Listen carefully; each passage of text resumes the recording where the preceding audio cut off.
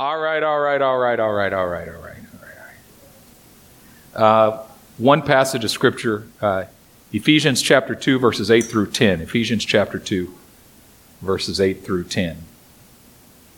This is a passage of Scripture that every Christian should memorize. Ephesians chapter 2, verses 8 through 10. You going to put it up? For by grace you have been saved, through faith, and that not of yourselves. It is the gift of God, not of works, lest anyone should boast. Yeah. But we are his workmanship, created in Christ Jesus for good works, which God himself ordained for us to walk in since before the world began. For by grace you have been saved. That's the first significant word in this passage. Grace. It was God's gift. You didn't help out. You didn't climb up on the cross and die a little bit with Jesus for your own sins. He did it all. Yeah. He didn't also take any of your good works into account and say, all right, my sacrifice plus your good works, I think I'll save you. No. By grace, you have been saved. God's riches at Christ's expense. That's grace. Unmerited favor, unwarranted, undeserved. It means that the gift of salvation was given to you free of charge by a benevolent God who simply loved you because he created you. And you didn't have to work for it, and you didn't have to earn it. And you didn't have to try to make yourself better in order to get it. You didn't have to go change the following 27 things in your life.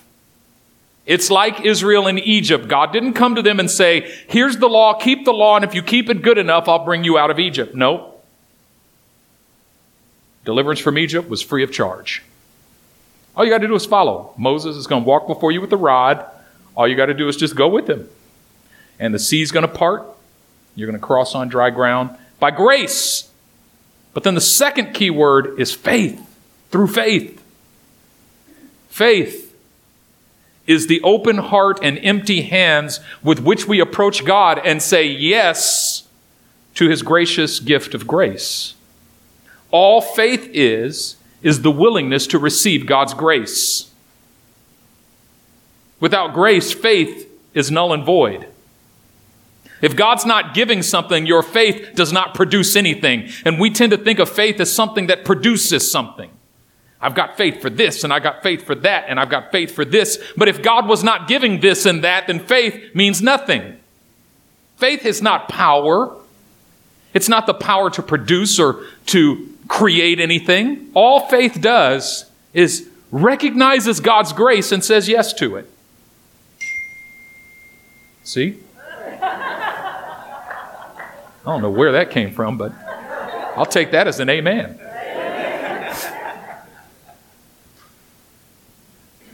Through faith, and that not of yourselves, meaning even faith doesn't come from you.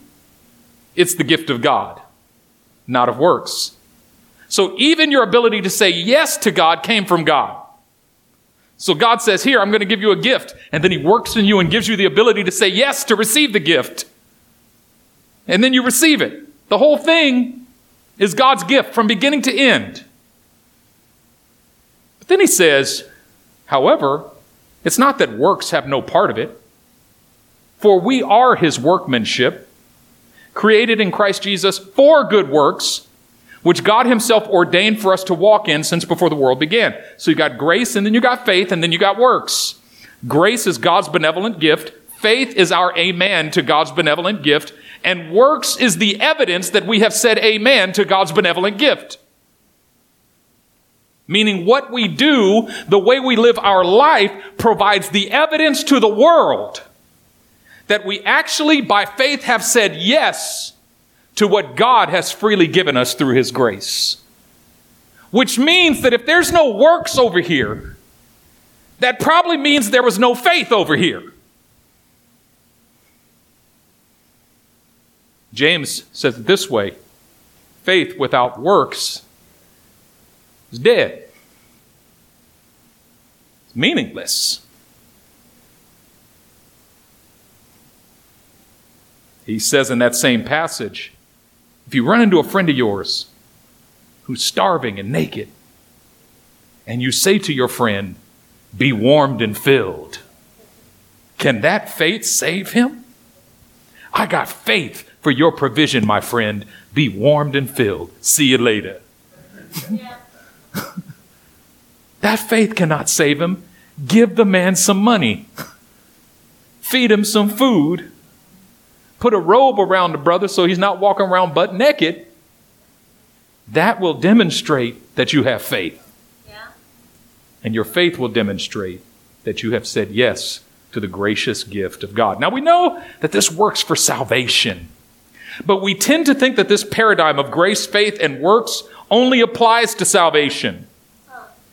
It applies to everything. This is not just the basic theology of salvation. This is the basic theology of everything. Grace, faith, works. It applies to everything. It applies to your marriage. It applies to your job. It applies to your career. It applies to your parenthood. It applies to your children. What is that? Where's that coming from?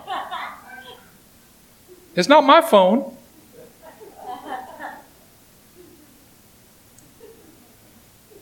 Turn that mess off.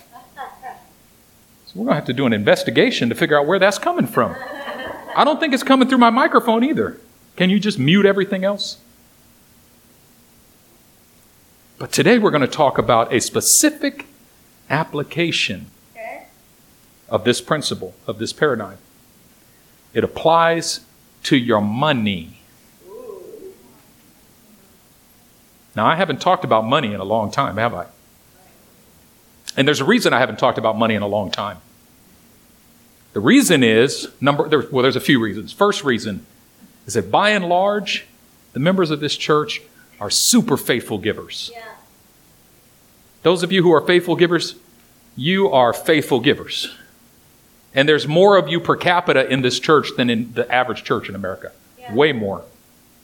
And secondly, even those of you who are faithful givers in this house give far beyond the national average of what the average faithful giver in America. I mean, what God has done here is beautiful. Yeah. So I don't in any way, shape, or form want you to interpret this sermon as the church needs more money, so pony up. Because that's not what this is about. Yeah. Yeah. In actuality, I could avoid the subject of money altogether, probably indefinitely, and we would do fine. Yeah.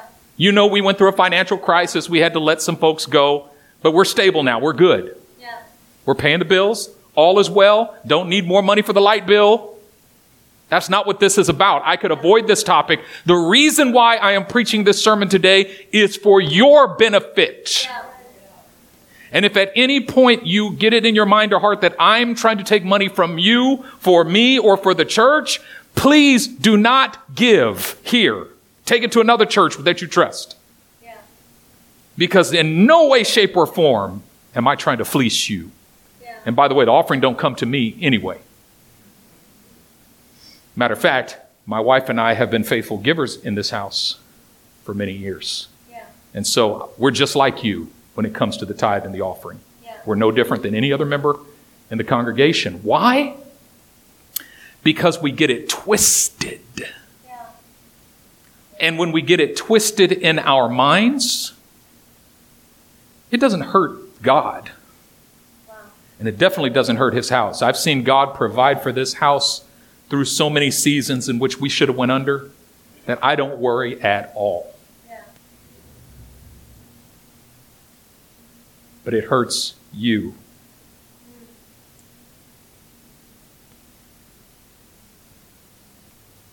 Starts with grace. And when you start with when you approach the theology of money from grace, you start with the presupposition that everything you have because God gave it to you. Yeah. Okay. Right now. Yeah. Everything you got, God gave it to you. It came from God. Every penny. Yeah. Everything. So no, well, I worked for all that I got. From whence came the ability to work. Yeah. I earned everything I got with my own blood, sweat, and tears. From whence cometh the blood, sweat, and the tears? Even the blood, sweat, and the tears were the gift of God. The knowledge, the wisdom, the skill, the understanding, the opportunities, it all came from God. All of it. Yeah. Nebuchadnezzar missed that point and stood and looked out over his kingdom and said, look at the kingdom which my hands have built. And God said, why don't you eat some grass like the cows for a little while? Because let's see what your life looks like if I take away the gifts that I gave you, the wisdom that I gave you, the authority that I gave you, when I take away my grace, let's see what condition you find yourself in. He found himself with zero understanding, out in the field eating grass like the cows. Yeah.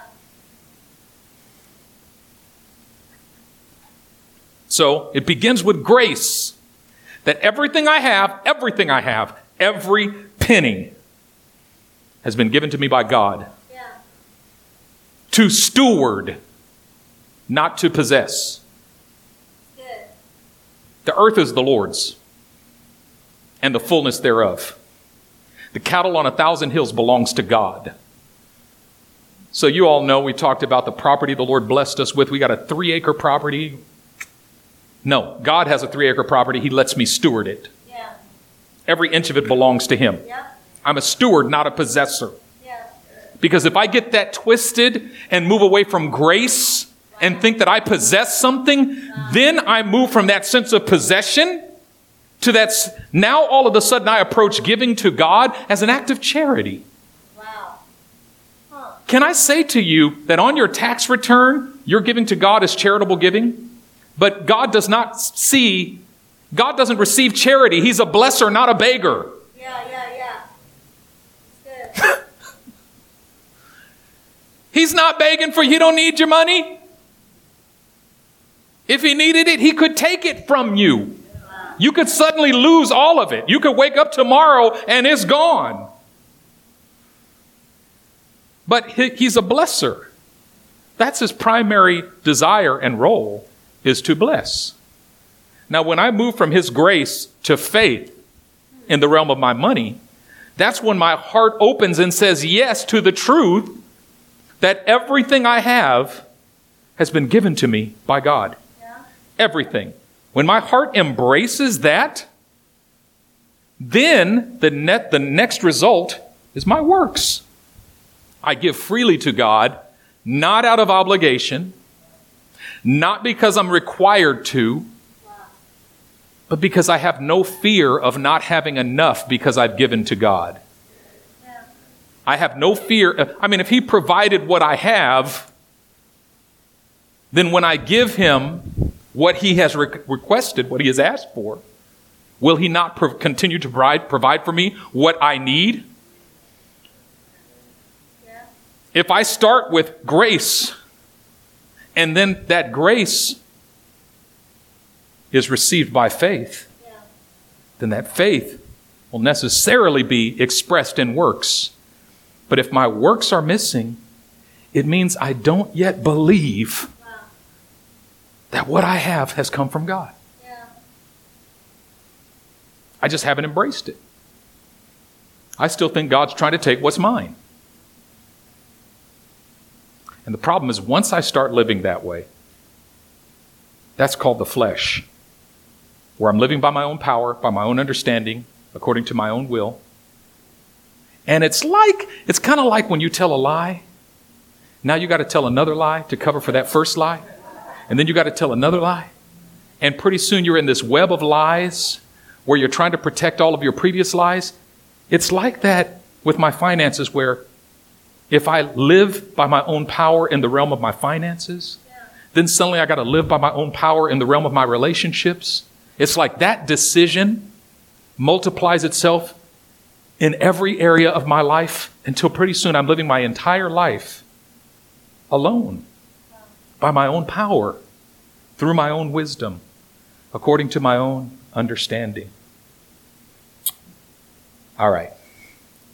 I'm going to take you to Genesis 28. This is the story of this guy named Jacob. So there was Abraham. He had a son named Isaac. Isaac has a son named Jacob. And actually, Isaac has two sons, Jacob and Esau. They're fraternal twins. They're as different as night and day. Esau is actually a lot like his daddy. But Jacob's a lot like his mama. Jacob is the soft, tender, sensitive. He was probably a crybaby when he was little. And he probably cried because Esau was body slamming him and supplexing him off the couch and stuff. So Jacob liked to spend time in the kitchen with his mama, but Esau liked to go out in the field and hunt like his daddy. And so, you know the story of the tension between these two brothers growing up, because the Lord had already revealed that Jacob was the one who was chosen. And so Jacob, my wife preached about how Jacob stole his brother's birthright. Esau was older by like 90 seconds. But that was enough for him to inherit a double portion of his father's possessions. That's how it worked back then. So Jacob tricks his brother into giving him his birthright, then tricks his dad into giving him his blessing. But it kind of backfired on him because now his brother, who's bigger and stronger and more gangster, decides to kill him.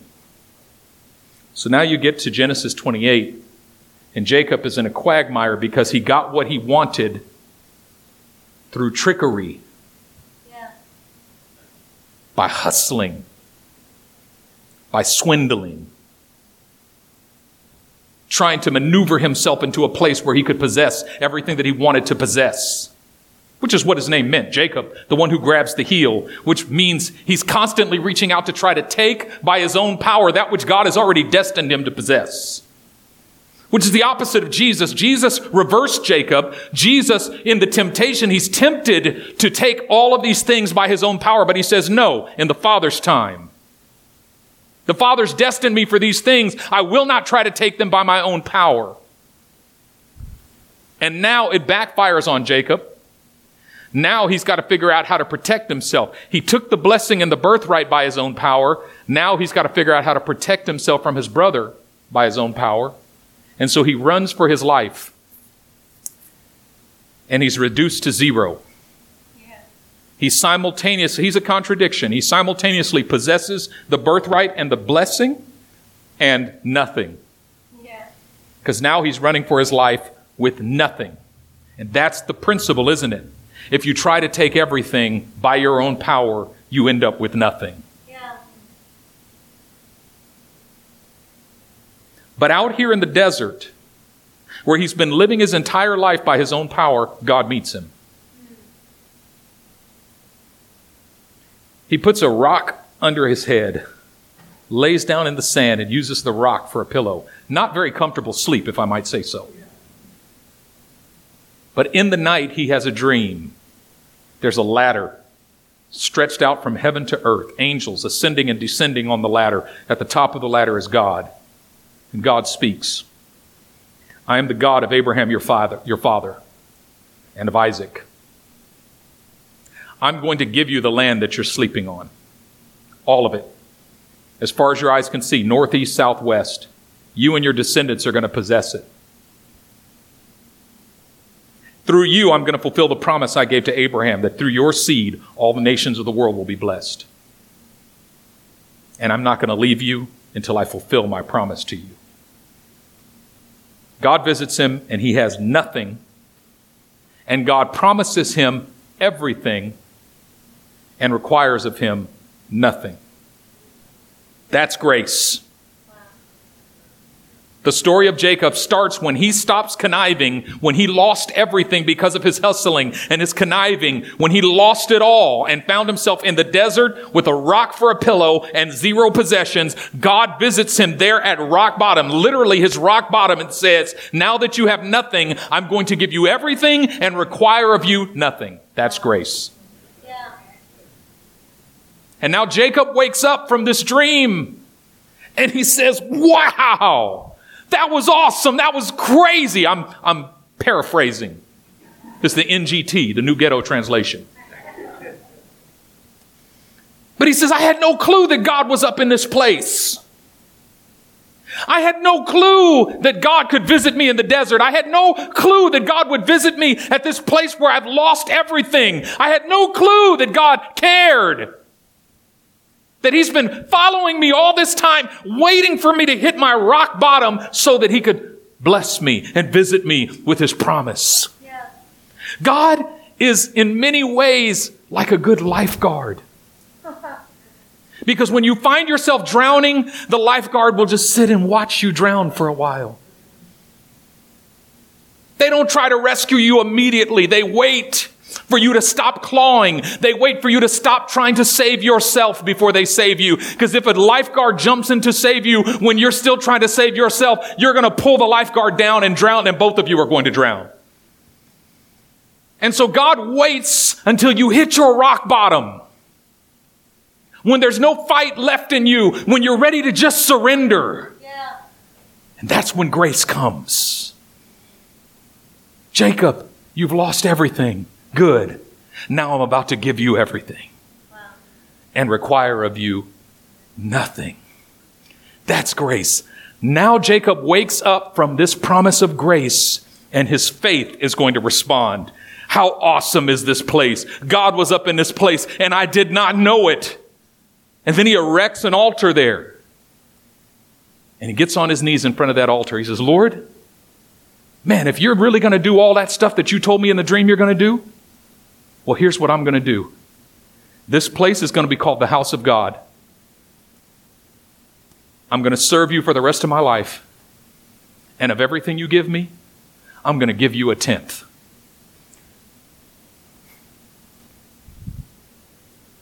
His work,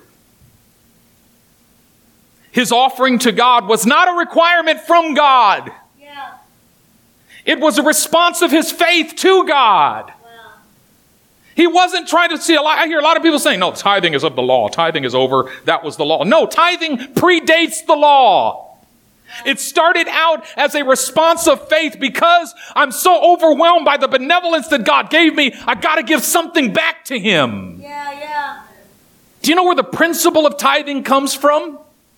In the ancient world, Yeah. when a man owned a vineyard, he would send servants out into the vineyard to work the vineyard. And whenever it was time to reap the grapes from the vineyard, before anybody touched a grape, they took a tithe of first fruits from the vineyard and laid it on the table of the master.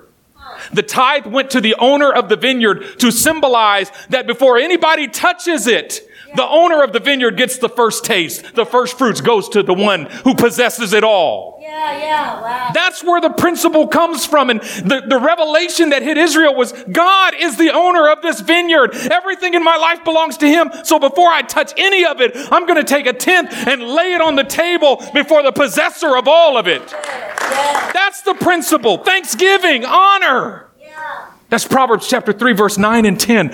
Honor the Lord with your substance or with your wealth or with your possessions. Yeah. The word kael.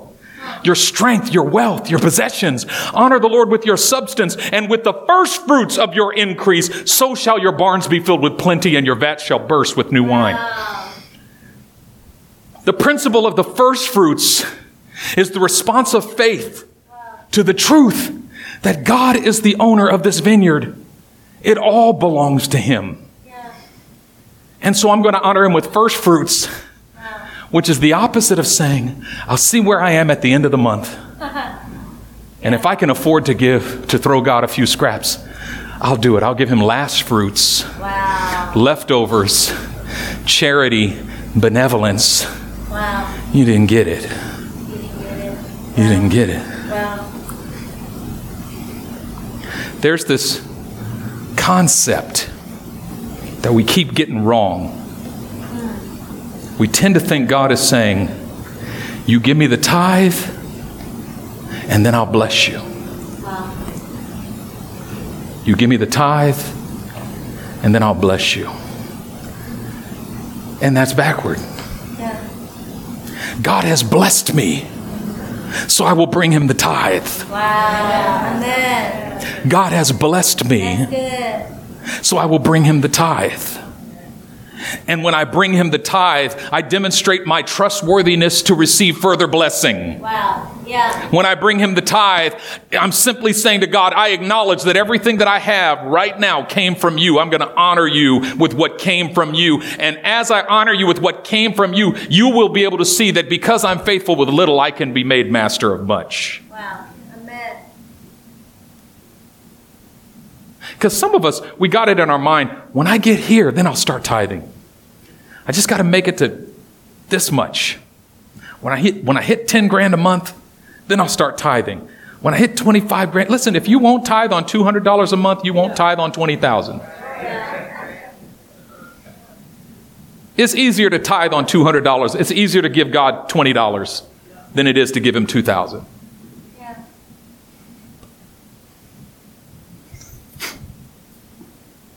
But in actuality, if we take it a step further,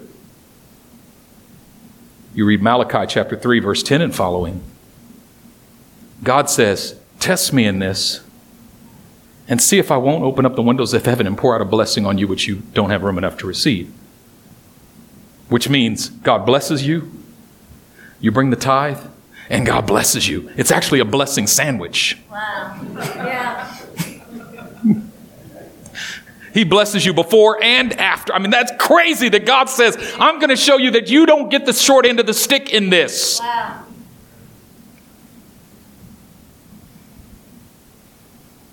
Good. Now, 14 chapters before, in Genesis 14, Jacob's grandfather was actually the first one to tithe.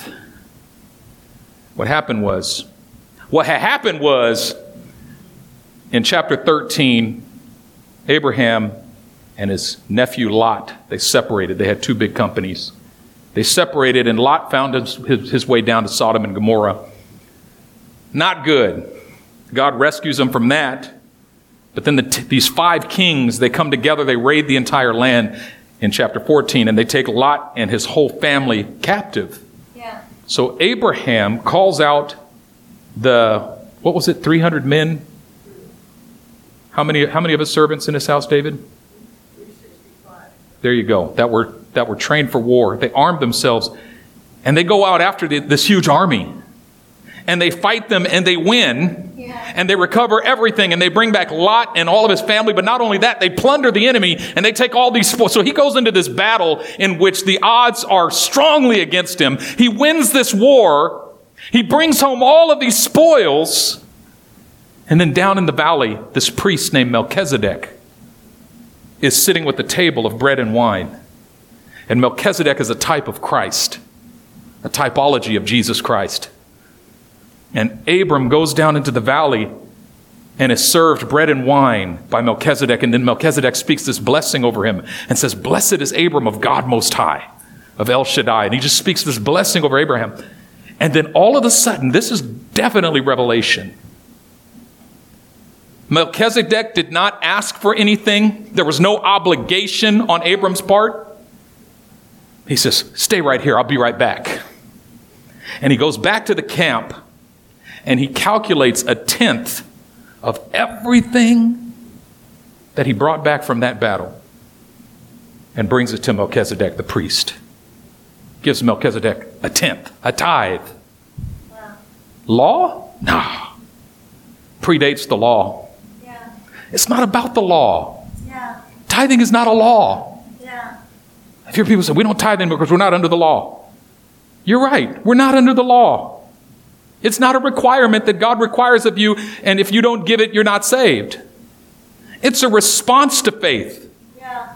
It's the response of our faith, not a requirement of it. It comes after faith.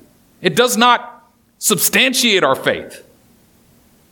I had a friend, he was an East Oakland drug dealer, but he tithed. And I was talking to him. I'm like, "What are you doing, man?" He was, I saw him putting a big fat wad of cash in an offering envelope for the church. I saw, "You don't even go to that church." He goes, "It don't matter. It's not for the church. This is going to God." Amen. I'm like, "You're giving a tithe of your drug money?" He goes, "Hey, man, when I give my tithe, I be getting blessed, man. I be getting blessed, bro." And I'm like, I'm so conflicted about this. But I thought to myself, this unbeliever gets it. How come we don't? This unbeliever just believes that he will get bigger drug dealing opportunities.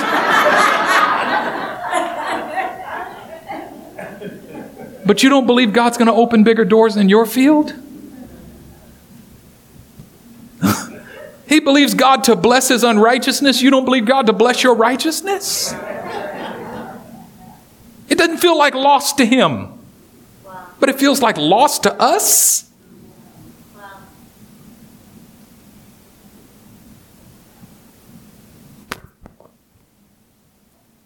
Every financial breakthrough that I have ever experienced came out of supernatural, sacrificial giving. Not that my giving produced the breakthrough. Let's not get, because that's works. Yeah. But understanding that if I got 10 cents, I'm blessed. I'm going to give God a penny.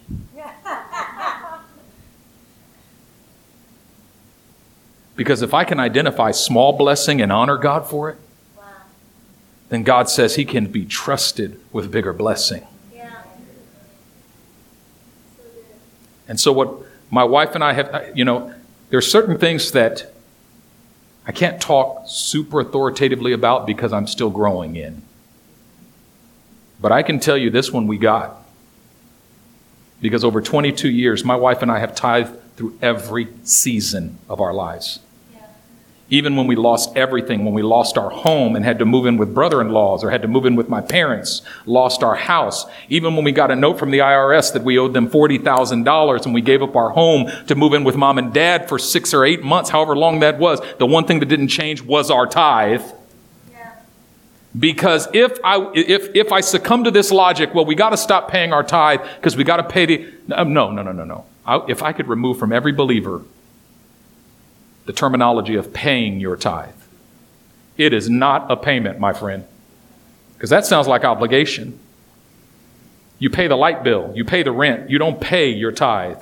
God loves a cheerful giver, not an obligated payer.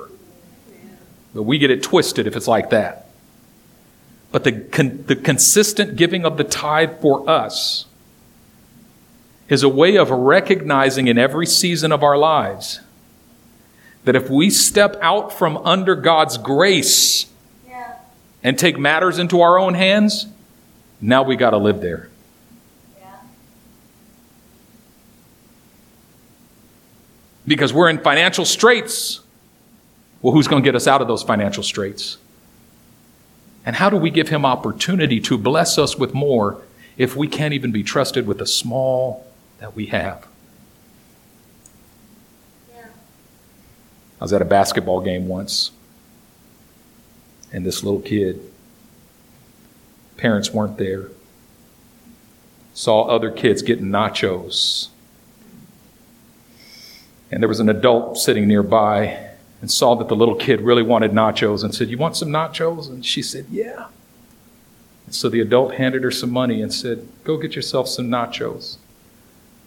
And the kid went and got the nachos and came back and sat down right next to the adult. And the adult said, "Can I have one?" And the kid said, "Hey, get your own nachos."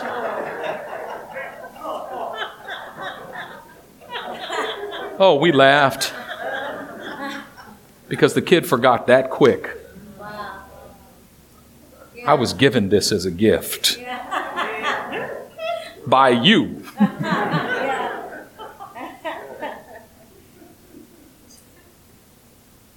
That adult had the means to go buy themselves their own nachos. They could have. Yeah. They didn't ask the kid because they were hungry. It was an invitation to fellowship over the grace that I have just provided you. Yes. So when God says, "Bring the tithe into the storehouse that there may be meat in my house," says the Lord, you know what he's saying? Can I get a nacho? And too many of us look back at God and go, that's nachos.